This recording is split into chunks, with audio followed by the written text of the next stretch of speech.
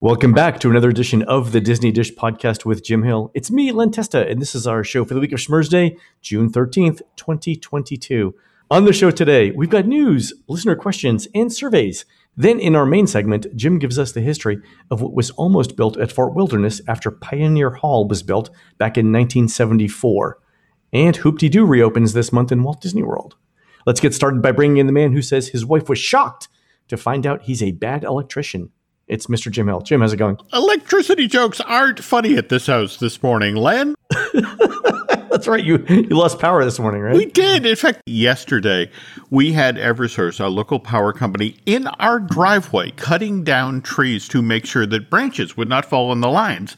We got a little rain this morning and boom, no power. But you've recovered. The recovered is again, I need my coffee, Len. Damn it. Exactly. I was every day when every day that we record, I'm waiting for the email that begins with the phrase "moose emergency" from you. Just so you know. Well, we had a bear on the porch just this week, so you put out birdseed, and it's like, wow, look, a grackle in a bear suit. Grackle in a bear suit. It's the name of my upcoming studio album. All right, fair. There we go. Jim, let's do a quick shout out to subscribers over at disneydish.bandcamp.com. Thanks to new subscribers Chad Swanson, Jessica Jingle Ingle, and Bridget Hurley, and longtime subscribers Aaron Westendorp, Torin and Heather, and John Malone. Jim, these are the townspeople who live outside the Castillo del Moro in Walt Disney World's Pirates of the Caribbean ride. They say that the daily bombardment is just something you get used to, and besides, the schools are great, the weather is fantastic, and construction jobs are always plentiful. True story. They seem a little obsessed with chicken, though. Every town has its quirks, Jim. You know that, living in a small town in New York. Okay, there we go. All right, let's do the news. Folks, the Disney Dish News is brought to you by Storybook Destinations, trusted travel partner of the Disney Dish Podcast. For a worry-free travel experience every time, book online at StorybookDestinations.com. Jim, a couple of news tidbits this week. Number one, Finding Nemo, The Big Blue and Beyond opens today, June 13th at Animal Kingdom, so we'll have a review of that shortly. Also, minivan service returns to Walt Disney World June 29th. I think you and I talked about this because a couple weeks ago when I was meeting Chrissy at Disney Springs, we noticed pairs of minivans driving around on Buena Vista Drive, presumably doing some sort of training run. Makes sense. Okay. Also, over at Disney Springs, a new restaurant has been announced called Summer House on the Lake. And this is by the same group that runs the restaurant named Beatrix, which, Jim, I think, what year was it that Beatrix was announced? Was it 2019 or 2020? I want to say 2019, but obviously 2020 derailed a lot of things. Right. And they had recently, like in the last year, renewed the building permits for Beatrix, the restaurant. But it looks like now that that's not going to happen.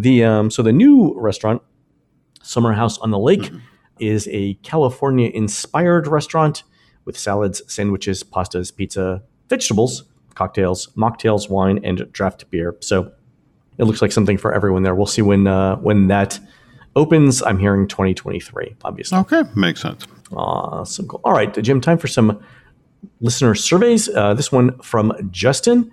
And this is interesting because it contains a question that I've never seen before. So Justin went to Animal Kingdom recently and got this survey. And the question is this: please take a moment to review the following terms that could be used to describe attractions at Disney's Animal Kingdom. So they want to know like how which of the following words you would associate with attractions at Animal Kingdom. The first one is iconic, which is a classic. The park would not be the same without this attraction. So that'd be something like Kilimanjaro Safaris, I would think. Personal favorite. My perfect day would definitely include this attraction, right? Immersive, able to, quote, live the story or be absorbed in the environment.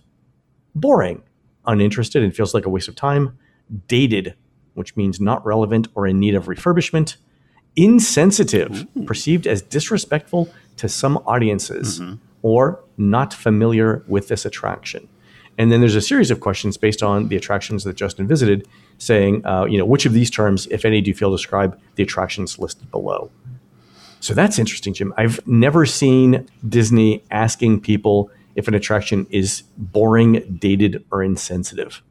What's driving this? This is like giving somebody a golf bag with a baseball bat in it.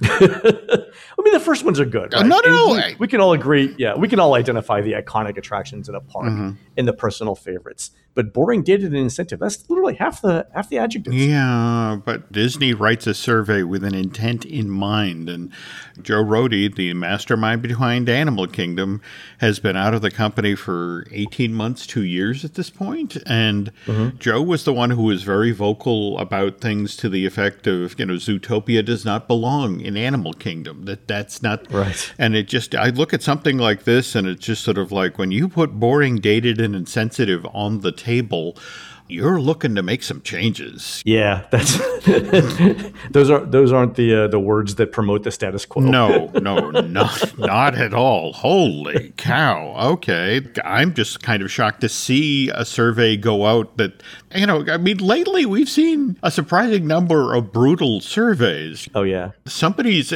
pushing for change at the parks and being not exactly subtle about it.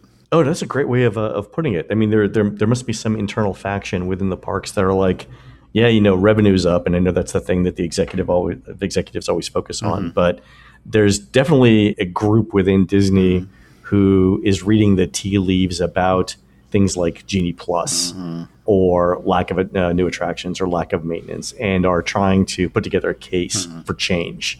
So whoever you are, you're doing God's work within the company. There we go. But holy cow, boring, dated, or insensitive? Insensitive. Wow. Yeah, and your baby's ugly too. Yeah, and your mother dresses you funny. There we go. Yeah. All right. Here's another survey. It's a universal survey from a Touring Plans member named Thorcat asking about a potential new kind of shopping pass. And by the way, Jim, the survey begins with the standard you agree to keep this confidential clause. And let me remind everyone that Universal knows that's not a binding agreement. In order for it to be, you'd have to get something of value in return, like money or park tickets. So it's a scare tactic. And I mentioned this because there's another survey after this one that actually has something of value in return. So we'll talk about this one first. So the Universal survey begins this. This next section will ask you about a new benefit that Universal Orlando is considering adding for their annual pass holders. The pass holder team is thinking about this new benefit, the Universal Shopper Pass, which would offer pass holders some perks when purchasing merchandise. The Universal Shopper Pass would include a 10% discount on merch at Universal Orlando and shop.universalorlando.com, a free seasonally themed lanyard per year, exclusive member shopping events, and exclusive access to the Universal Orlando garage sale. By the way, Jim, does Universal Orlando actually have an annual garage sale now? Yes. Now, mind you, it's one of these things that typically they only make available to Universal team members. Ah, okay. So this is sort of like Cast Connection? Yeah. So, okay. I mean, that's a cool perk in and of itself. Oh, yeah. I mean, I know a number of people, and only one of them named Derek Bergen, who would love access to that sort of stuff. Absolutely. The next question is, the Universal Shopping Pass would be included for free. And with your annual pass, how interested would you be in having this included? So very interested, not interested, or uninterested, and so on.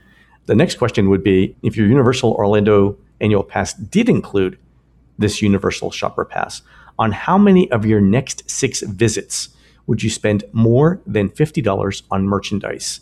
And the options are 1, 2, 3, 4, 5, or 6 or more visits, or 6 visits. Or I would not spend $50 on merchandise. So, Jim, I think they're trying to figure out here what the potential revenue would be. Yeah, that certainly makes sense. But at the same time, when you think about the number of folk, how many people are going back to Universal these days just to see what's in the tribute store? And that changes out at least 4 times a year now. Yeah, and that's good. I mean, variety, especially in things like that, variety is key, right? It's got to keep people coming back. Yep. The survey also includes this question, and I'm interested in your take on this one, Jim. Below are some of the annual pass holder benefits that you receive, including the Universal Shopper Pass. Please select 3 benefits that are most appealing to you. And by the way, Jim, there's a corresponding question that says least appealing as well, so keep that in mind. Admission to the pass holder lounge, and I got to admit, as a pass holder, I've never been in the lounge. Discounts on food, merch, and specialty items. Discounts at City Walk, discounts on tickets to Halloween Horror Nights, discounts on Universal Orlando hotels. That's got to be number 1 for me. Universal Shopper Pass, early park admission. That's in my top 3. Low monthly payments with the FlexPay option, access to in-park special events and concerts, and discounts on general admission tickets for friends and family. Thanks again to our pal BioReconstruct, who regularly flies over the Epic Universe construction site. We are watching steel go up at that park. And as we're getting the third gate up out of the ground, a fourth if we count Volcano Bay, the pass holders lounge has always been something of an afterthought. Like I said, I've never been there. Well, that's it exactly. On the other hand, were they to create for Epic Universe a killer pass holder lounge, something centrally located with great perks or views or that sort of thing, maybe that would be an actual draw. But beyond this, I mean, you look at the list and it's hard not to, from the very thing you were talking about, between the discount at the hotel or, for that matter, getting discounts on general admission for friends and family. I mean, those would probably be two of the top three. Yeah, I would think discounts would be in the top three, depending on which one you prioritize. Halloween, Horror Nights, yeah. And discounts on hotels would be in the top three. That is super interesting. All right, Jim. Over at Disney, they also have some surveys. A ton of folks who've recently done the Galactic Star Cruiser. Recently, I've got a new survey from Disney with the following questions, along with the chance to participate in a longer follow-up survey. So thanks to Disney Daydreamin' for sending in these screen caps. So the questions begin. We recognize that you may have recently seen the following three questions on another survey from us. We appreciate you answering them once again. Please rate your overall experience at Star Wars Galactic Star Cruiser. And this response was excellent. And the next question is, upon reflection of your total Star Wars Galactic Star Cruiser experience, how did it compare to your expectations before arrival? And Disney Daydreamin' answered, it far exceeded my expectations. Next question is, Star Wars Galactic Star Cruiser represents a new kind of experience at Walt Disney World Resort. In your own words, how would you describe it to someone who has never been before? What words or phrases come to mind that you would use to explain what it is? So, Jim, let me ask you this question.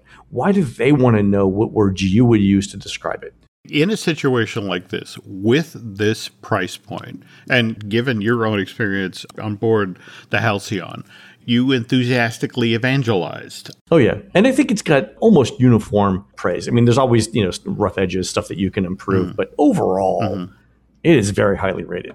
But with this price point, and given that this is a fairly specialized market segment you're going after here, we're now entering the tail end of the first 6 months of operation, right? We're at 4 months, right? So March, April, May, and June. So we're in month 4. But again, you're looking over the horizon here, and it's like your early adopters have done it, and the folks who are diehard Star Wars fans and that sort of thing. But you now are entering that period where you're going to actually have to market. You're going to have to actually sell this thing. Okay. What are the people who are most enthusiastic? How are they describing this? And particularly, how are they describing this to friends and family? And looking to incorporate that language. They're looking to refine their pitch based on what the early adopters thought of the place and what they're telling their friends and family. So you think it's marketing? Gotta be. But at the same That's time, what I think. just remember, we're coming out of the Star Wars Celebration where we just learned, for example, that we've got Boba Fett and Fennec Shand suddenly appearing in the Disneyland version of Black Sparrow Outpost. And relatively soon, we're going to see the Mandalorian and Grogu also popping up in that park. And there seems to be a course correction going on in regard to Star Wars Galaxy's Edge. Oh yeah, we haven't talked about this. We should do an entire show on it. But yeah, the timeline is out the window. Yeah, and that gets a little problematic given if you think about the show on the Halcyon, which is very timeline locked. Not that necessarily that's a bad thing. Star Wars is a big universe, and more to the fact that Black Spire Outpost is a big place. Just because something that's tied to the most recent trilogy is going on at one end of the park doesn't mean that down in the bazaar or in a back alley, Boba Fett can't be hanging out or the Mandalorian can't be there with Grogu. There's nothing in the Halcyon set, the hotel itself, that would prevent it shifting timelines back to the classic timeline of Luke Skywalker, Princess Leia, and Darth Vader. I mean, they could do special back-in-time cruises. A number of folks who received this survey were intrigued by who had mailed out the survey that they got, which was that it came from the Disneyland Research Office rather than Walt Disney. Yeah, that was a typo, but they fixed that. Okay. Yeah, they fixed that last night. I actually sent out an email saying it says it was from Disneyland. It was really Walt Disney World. All right, because there were a number of people who that caught their attention. And yeah, typo. Yeah, that happens. Okay, that cool. Happens. The last question here, and by the way, if any of our listeners get a chance to do this, please let us know what they asked. But the last question is this. Thanks for answering those questions. Based upon your answers, you may qualify for an exciting paid research discussion. We'll be conducting online focus groups via webcam on Monday, June 20th, continuing through Thursday, June 23rd. The purpose of the discussion is to capture your thoughts and opinions about your recent visit to Galactic Star Cruiser. You'll be speaking with a Disney researcher via webcam for about 90 minutes with 3 to 4 other participants, and would be compensated with a $175 Disney gift card after the discussion. So, Jim, that tells you the amount of money that they think this is worth. But number two, because you're getting a $175 gift card, Disney can then request a binding confidentiality agreement. That's how that works. Okay. And in fact, the next thing is, please note that you'll be asked to e-sign a standard interview agreement form prior to your discussion. So that's that. What I love about this, Len, is $175. Anybody who's been to Star Wars, that's worth 20 minutes on the Galactic Star Cruiser. or to the point that still doesn't get you a lightsaber. It's like, exactly. You're $20 short. With which you can buy 7/8 of a lightsaber. There we go. Yeah, exactly. So, by the way, Jim, in the breaking news segment, this happened 5 minutes ago. Did you see that Disney's fired Peter Rice? Oh no, really? Yeah, super interesting. All right, we'll talk about that on the next show. Yeah. Okay. All right, on to listener questions. Here's one from Joe TV. He says, thanks to Christina for the tip about the tomahawk steak at California Grill. It was delicious. Also, a few months back, I wrote in about the Twilight Feast at the Polynesian, and during my trip this week, and that was the week of June 6th, found that room service has not yet returned to the Poly. Keep up the good work. All right, thanks for that, Joe. That's really good. We should have Jim. We should have Chrissy on to talk about her latest trip to Alani. I'll see if I can. Oh, that would be great. I am also. She's got to be going to Hoop-Dee-Doo. First night. Yep. All right. I think the first night at Hoop-Dee-Doo is literally nothing but Disney Dish listeners, based on the number of emails that I've got on it. Okay. Good to hear. Good to hear. All right. Here's a question for you, actually, from Joe from Lisle, L-A-S-L-E, Illinois. My family and I are planning a Walt Disney World trip for May of 2023. And I was wondering if there's been any news regarding the Play Pavilion that's supposed to replace the old Wonders of Life Pavilion in Epcot. This will be our first trip since my wife and I went there for our honeymoon in 2011.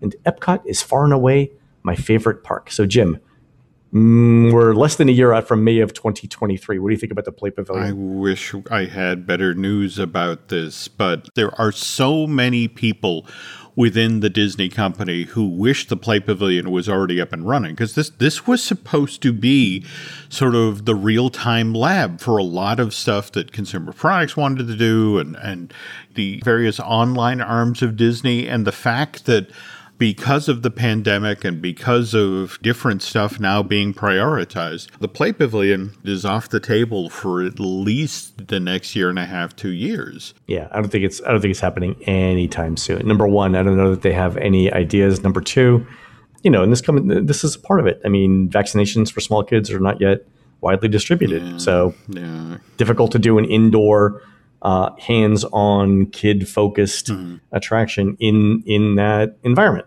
And the folks I've been talking with, what's especially frustrating is that so much of what had already been created for the Play Pavilion, it's kind of the equivalent of opening the Kim Possible 2 years after the show is off the air. And that's the thing. It's like, oh, well, great. Let's do a Baymax, something based on Big Hero 6, the animated series, as opposed to Baymax shorts that are about to debut on Disney+. It's just, we're out of date, so... It was perfectly acceptable for the year 2020, right? That was the idea. There we go. So, all right. Here's an email from Jeff who says, I haven't seen the friendship boats running between Mexico and Germany at Epcot for a long time. Recently, I noticed that the boat route has been removed from the park map, leaving only the launch from Canada to Morocco.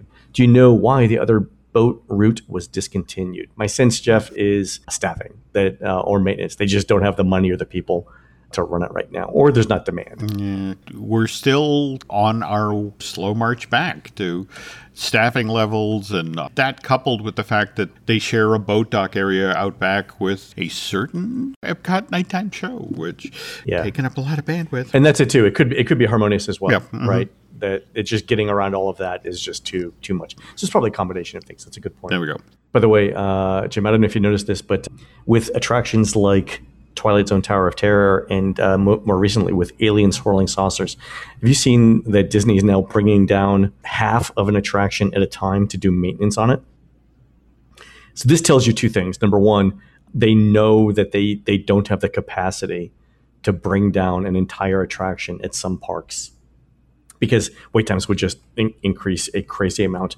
But number two, it also probably means that they don't have the staff to do full-on maintenance at any given time. Yeah, but at the same time, to do this, to have half a show down, that's not a great show. No, it's not. And it does reduce capacity and stuff. So that's difficult. All right, next question from Tony. In the past, did Living with the Land ever include a scene where actual liquid water fell from above to simulate rain? I'm not talking about the shimmering string show effect that currently exists in one of the early scenes, but actual real water falling from above to simulate rain. I distinctly remember this sometime around 2008, perhaps, and it would also explain why the ride vehicles for Living with the Land have those canvas tops as well, but no one else seems to recall. So, Tony, I had this exact conversation with Laurel a couple weeks ago when we were on Living with the Land. Yeah, there was at one time actual rain, and it stopped when the parks reopened after the closure for the pandemic. That rain effect was gone. Now, this was in the rainforest section. Yeah, the very beginning of the attraction where you're going through before you get to like the desert and stuff like that. There was kind of a really effective cheat in this period in that you heard the rain noise. They alluded to the fact that, when you have heavy rain, you have erosion, you have, remember how the water was pouring down the sides. Pouring down, yeah, exactly. And you would see the water going between the roots and stuff like that. You'd see the erosion, exactly. Yeah, I want to say that there was this interesting half step where they used light and sound to sell you that the rain was happening, but they turned it off, but they kept the water pouring down the sides, so you saw the impact of a heavy rain without the actual heavy rain. And we have that now. We have the water running down the streams, like the runoff, right? Yeah.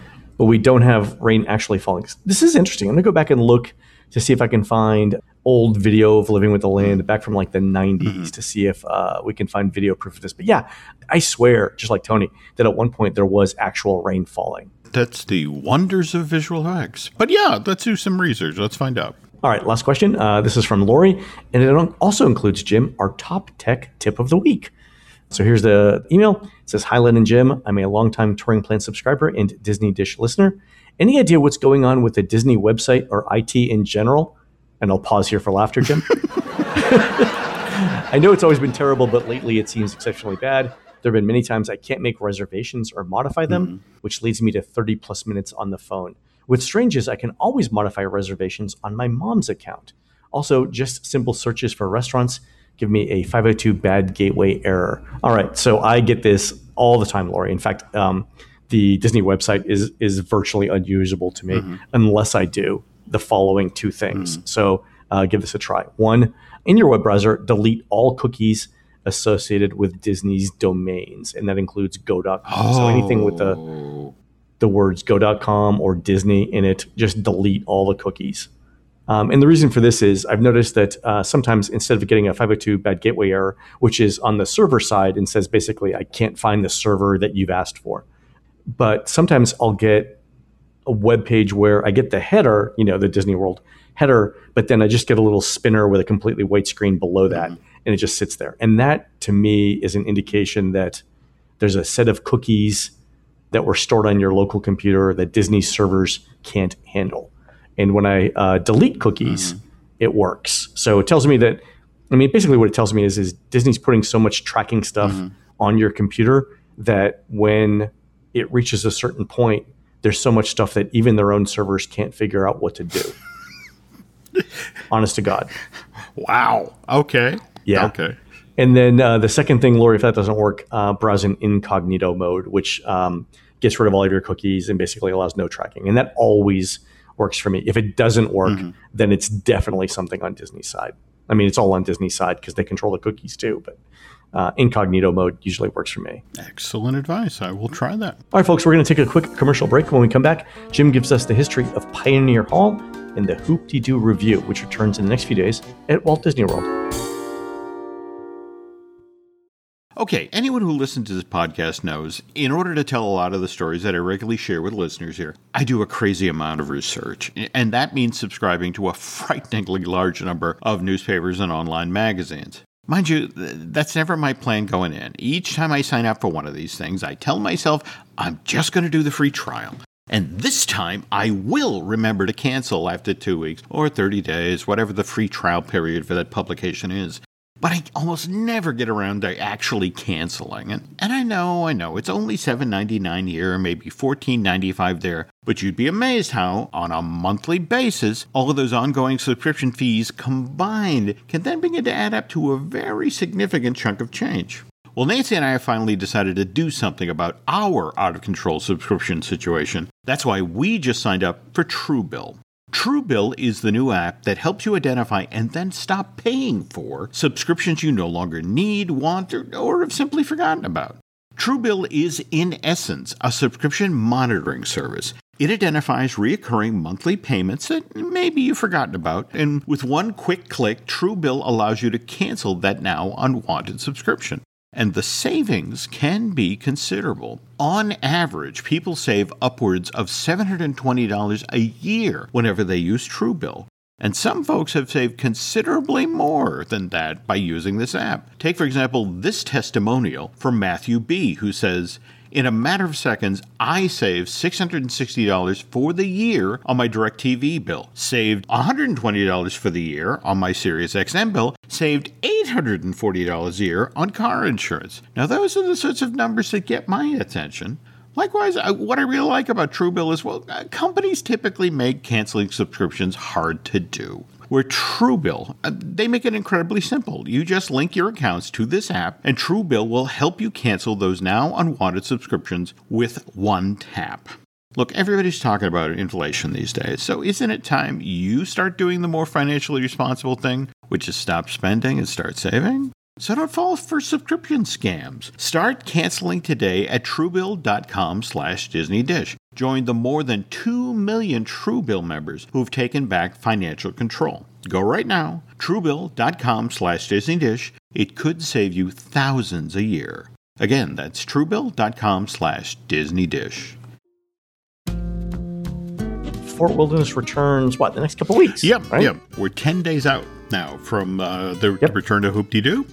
In fact, I think it was Chrissy herself who corrected us on that it's June 23rd, and Pioneer Hall has been silent for 27 months, Len. But they drop straight back into gear. I mean, there's no easing in. I mean, they pick right up where they left off. 3 nightly presentations of this beloved musical dinner theater show, 4 o'clock, 6:15, and 8:30. Was there always a 4 o'clock show? I've done it, Len.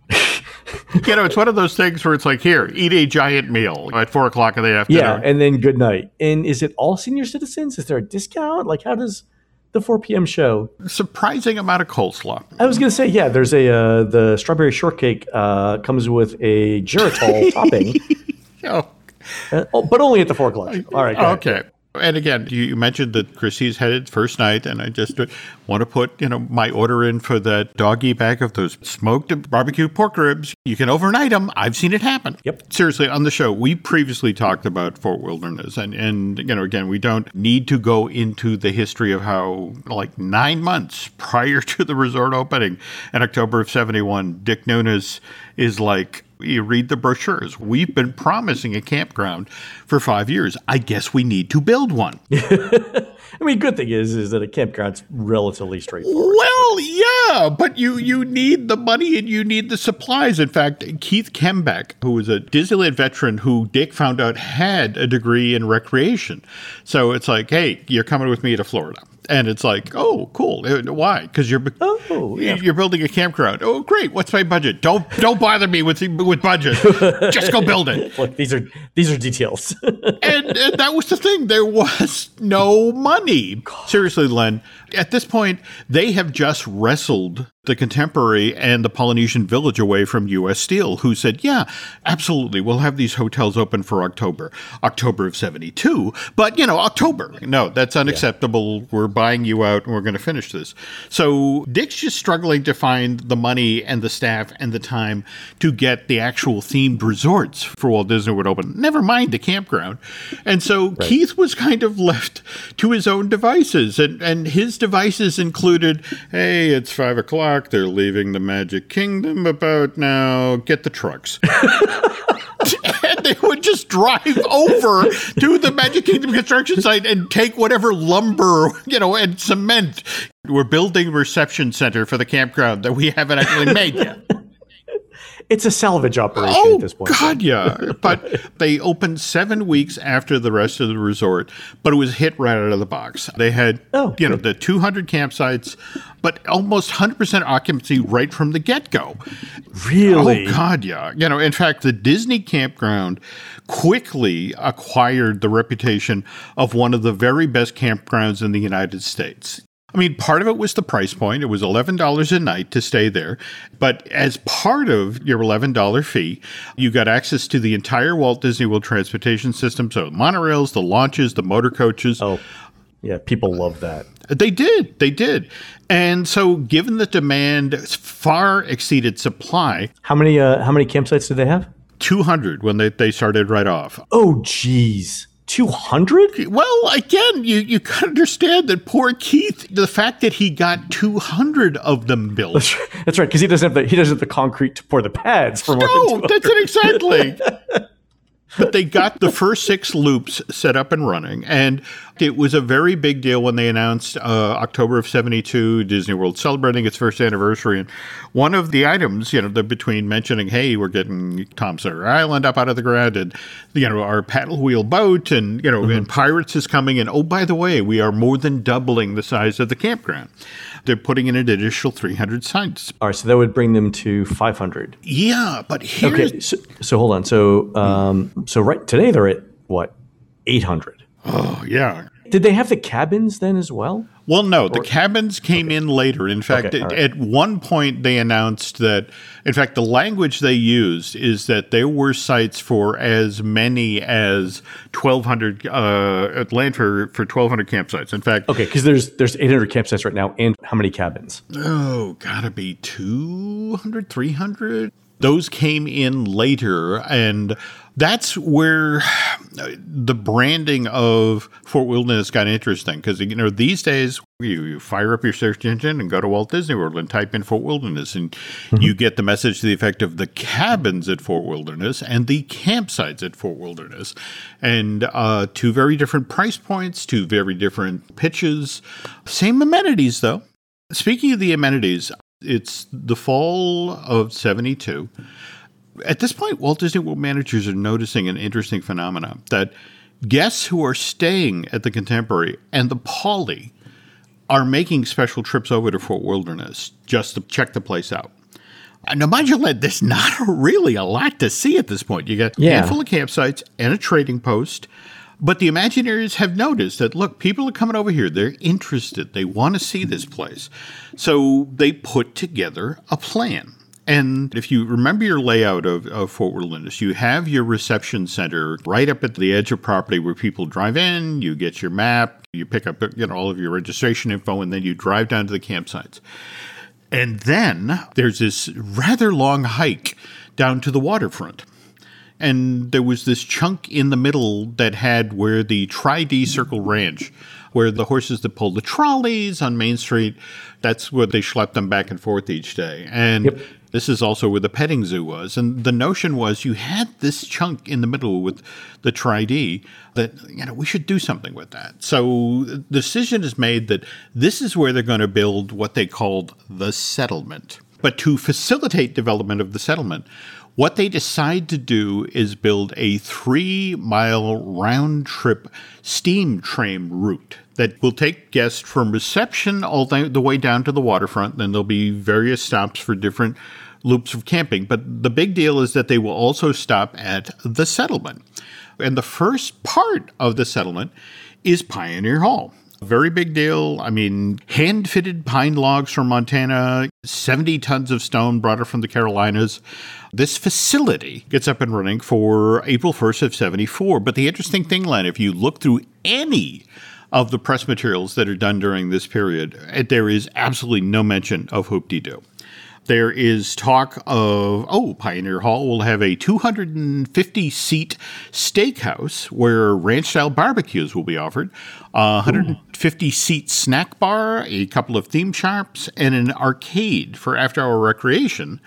And if you dig down in the press release, they do mention that, this new service-oriented campground complex will have a stage for musical stage shows, but nothing, All right, so they don't say whether it's indoors or outdoors, whether it's going to be scheduled, and it's definitely not integrated in with this 250-seat steakhouse idea, right? No, not at all. So you mentioned the train, and we've alluded to the train before at Fort Wilderness, but something that's never been clear to me is, was the train supposed to be the primary mode of transportation to get guests from check-in to their campsites? Like you're supposed to carry luggage and stuff on that?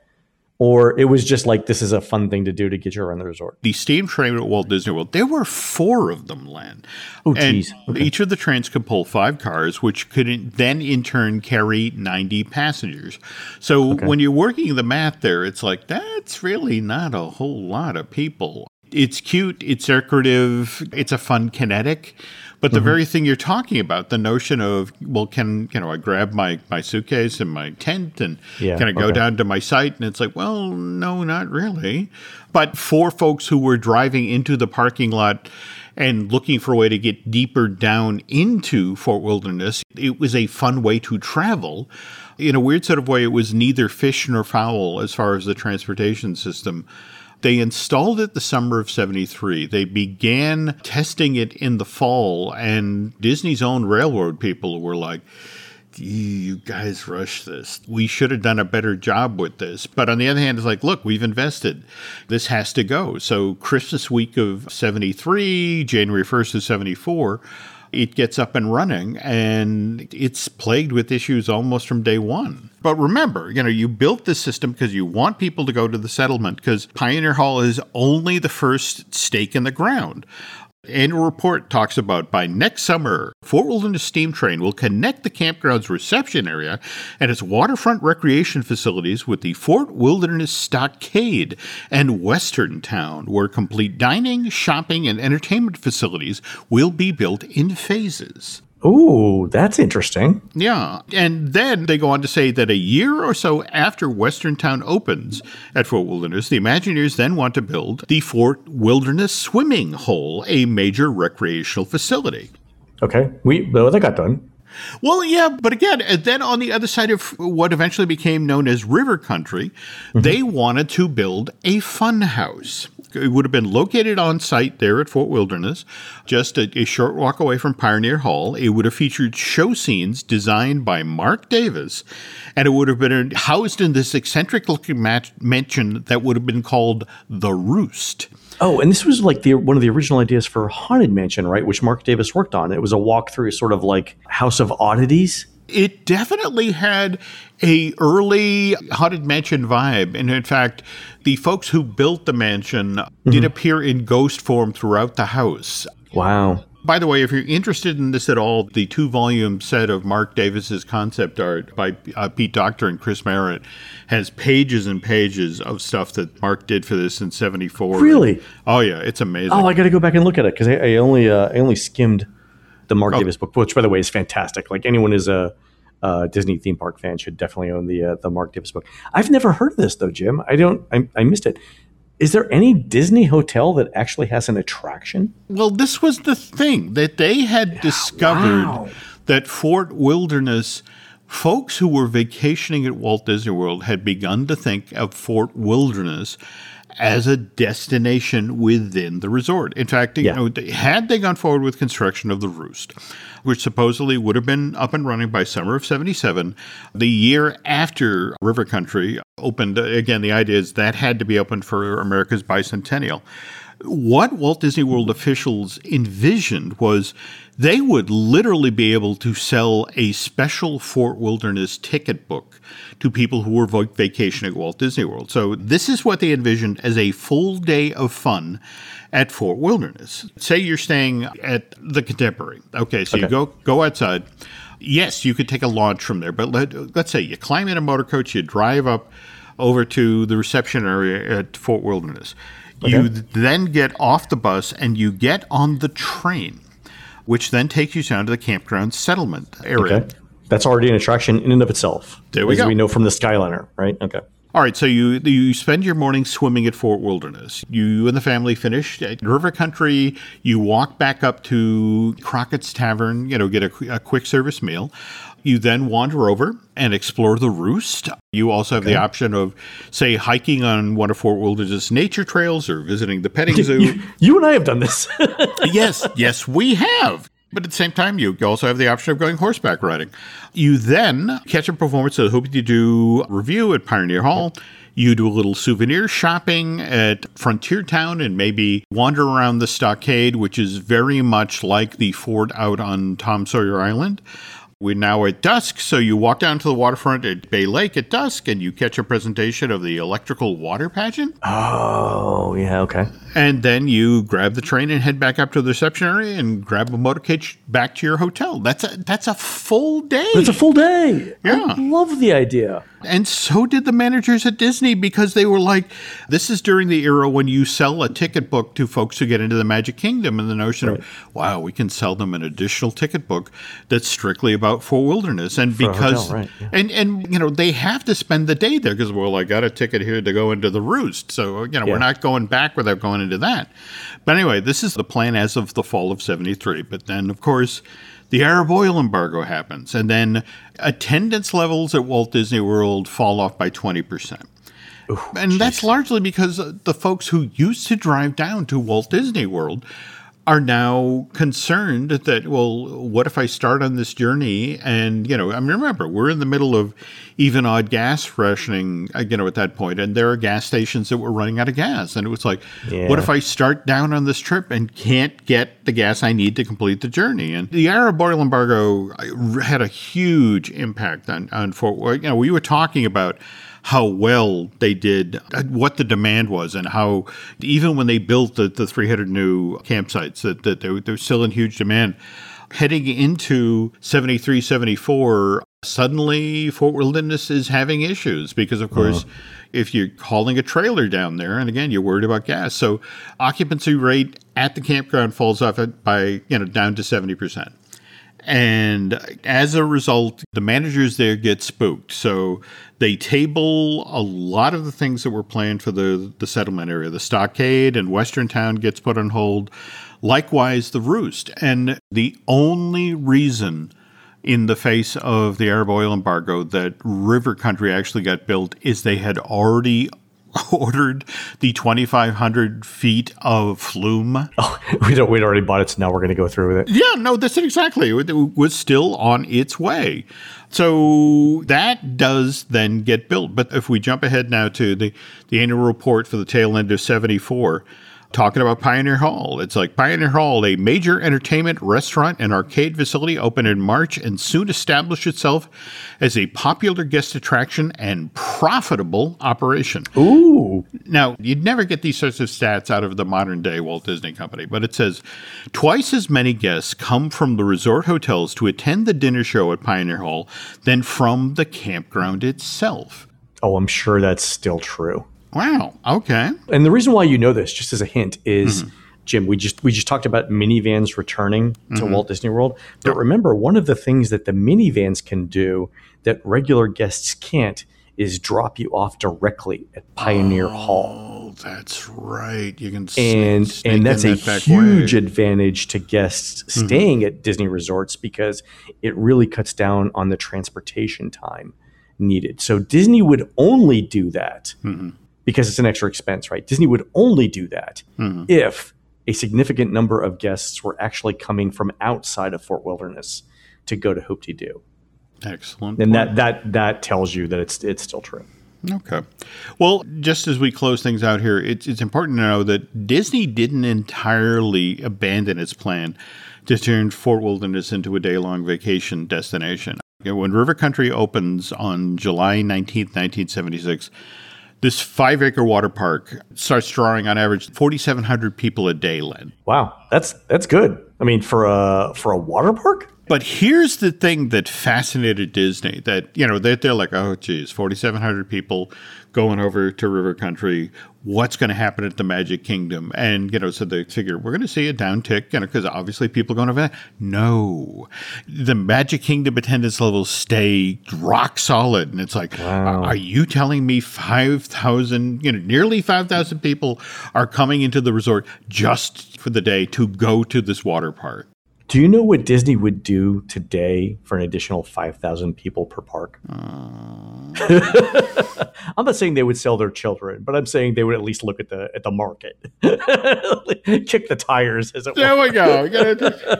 I mean, little Billy's got some miles on him, but exactly.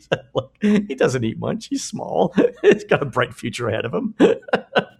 But immediately it's like, wow, okay, so what do we do? Can we expand River Country? And so the 76th annual report mentions Imagineers are making plans for more water rides, an additional raft ride, or maybe a 2-man boat ride.